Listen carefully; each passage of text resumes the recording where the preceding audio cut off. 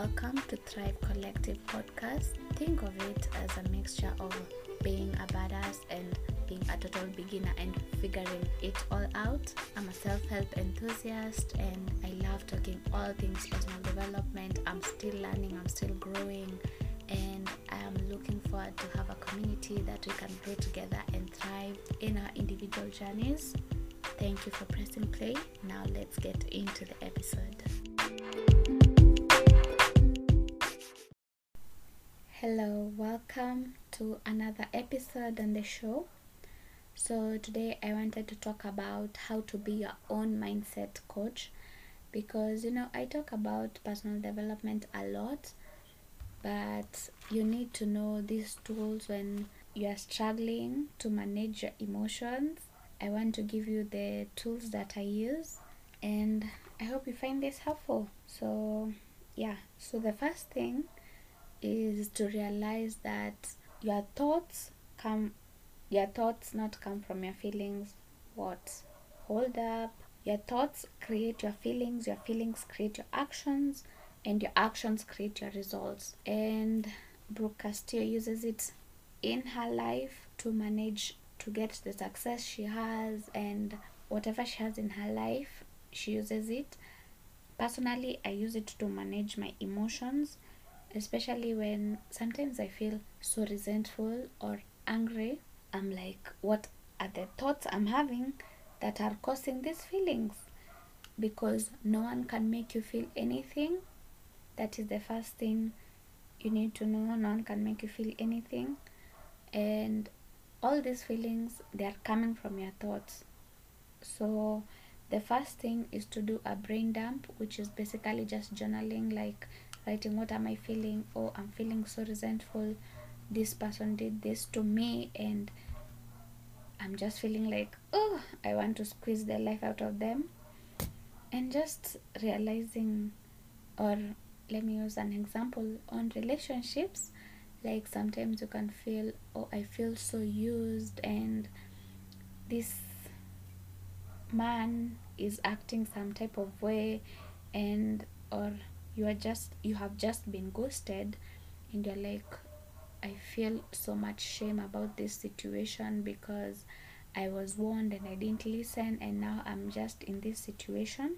But then realizing it's because I think that I am used, or I think my relationships are just supposed to be in this negative cycle. I'm just supposed to be with narcissists that are creating these feelings of being used. And then acknowledging, like after you write all your feelings down, you look at it and be like, is this really true?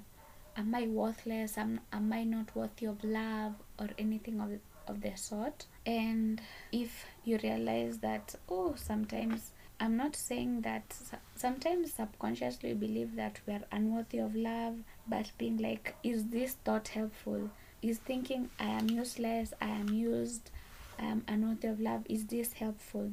If not, choose a neutral thought, because like if you feel, oh, I'm so used, you just feel like, you know what, I'm worthy of love just like anyone else. I am worthy of love. Even if that man does not say it, that doesn't mean it's not true. You start with a neutral thought, and then you can build it up to there to feel, oh, I'm the queen, I'm the king of this empire, but you first start with a neutral thought, like, I am worthy of love just like anyone on this earth. Okay? And then one thing I found helpful is, if you are surrounded by people you admire or people who you love, what do you think is the message that they will tell you?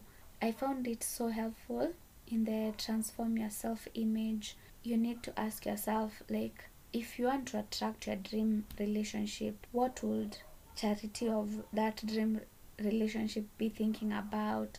What would she be feeling? She'll be feeling, oh, like, I'm so glad I just loved myself and treated myself with respect, because now I'm able to attract these fulfilling relationships. And I told myself I'm not going to say the word STUFF, and I'm trying to control myself from saying that. So I found there's this journal prompt that we also me and who I read in I read in Big Magic by Elizabeth Gilbert, and she was basically saying that look yourself 90 years, when you are 90 years old, what message would you have for your current self right now? And I found it so helpful, because sometimes you are so stuck in that situation, you're like, this man, oh my god, like I'll never get this right, I'm always messing up.